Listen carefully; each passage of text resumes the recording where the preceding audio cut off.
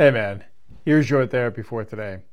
If you're going through life feeling like you just don't matter to the people around you, the people that are in your sphere, people that you care about, then you may not be illustrating the things that they could do to make you feel like you matter. So I would encourage you to speak out, to advocate for yourself, to tell the people that are in your sphere what they can do to help you feel like you matter. Maybe you need to illustrate, hey, if you check in with me from time to time, that makes me feel like I matter. If you do these tasks, whatever they might be, that would make me feel like I matter.